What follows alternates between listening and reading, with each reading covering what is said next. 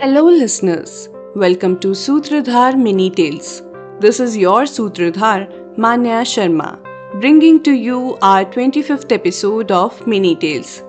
Who made 7 continents? To know the answer, keep on listening. Priyavrat was the eldest son of Swayambhuv Manu. When Priyavrat realized that the sun can light up only half of the world and the other half always remained dark, he decided to create another sun.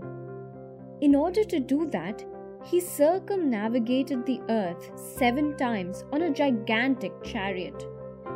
It is from the wheels of that chariot that the 7 oceans were created and the world got divided into 7 continents. Hope you have enjoyed our podcast. I will meet you next week with more interesting stories. If you want to listen to more interesting stories like this from our scriptures, then do download our Sutradhar app from Play Store.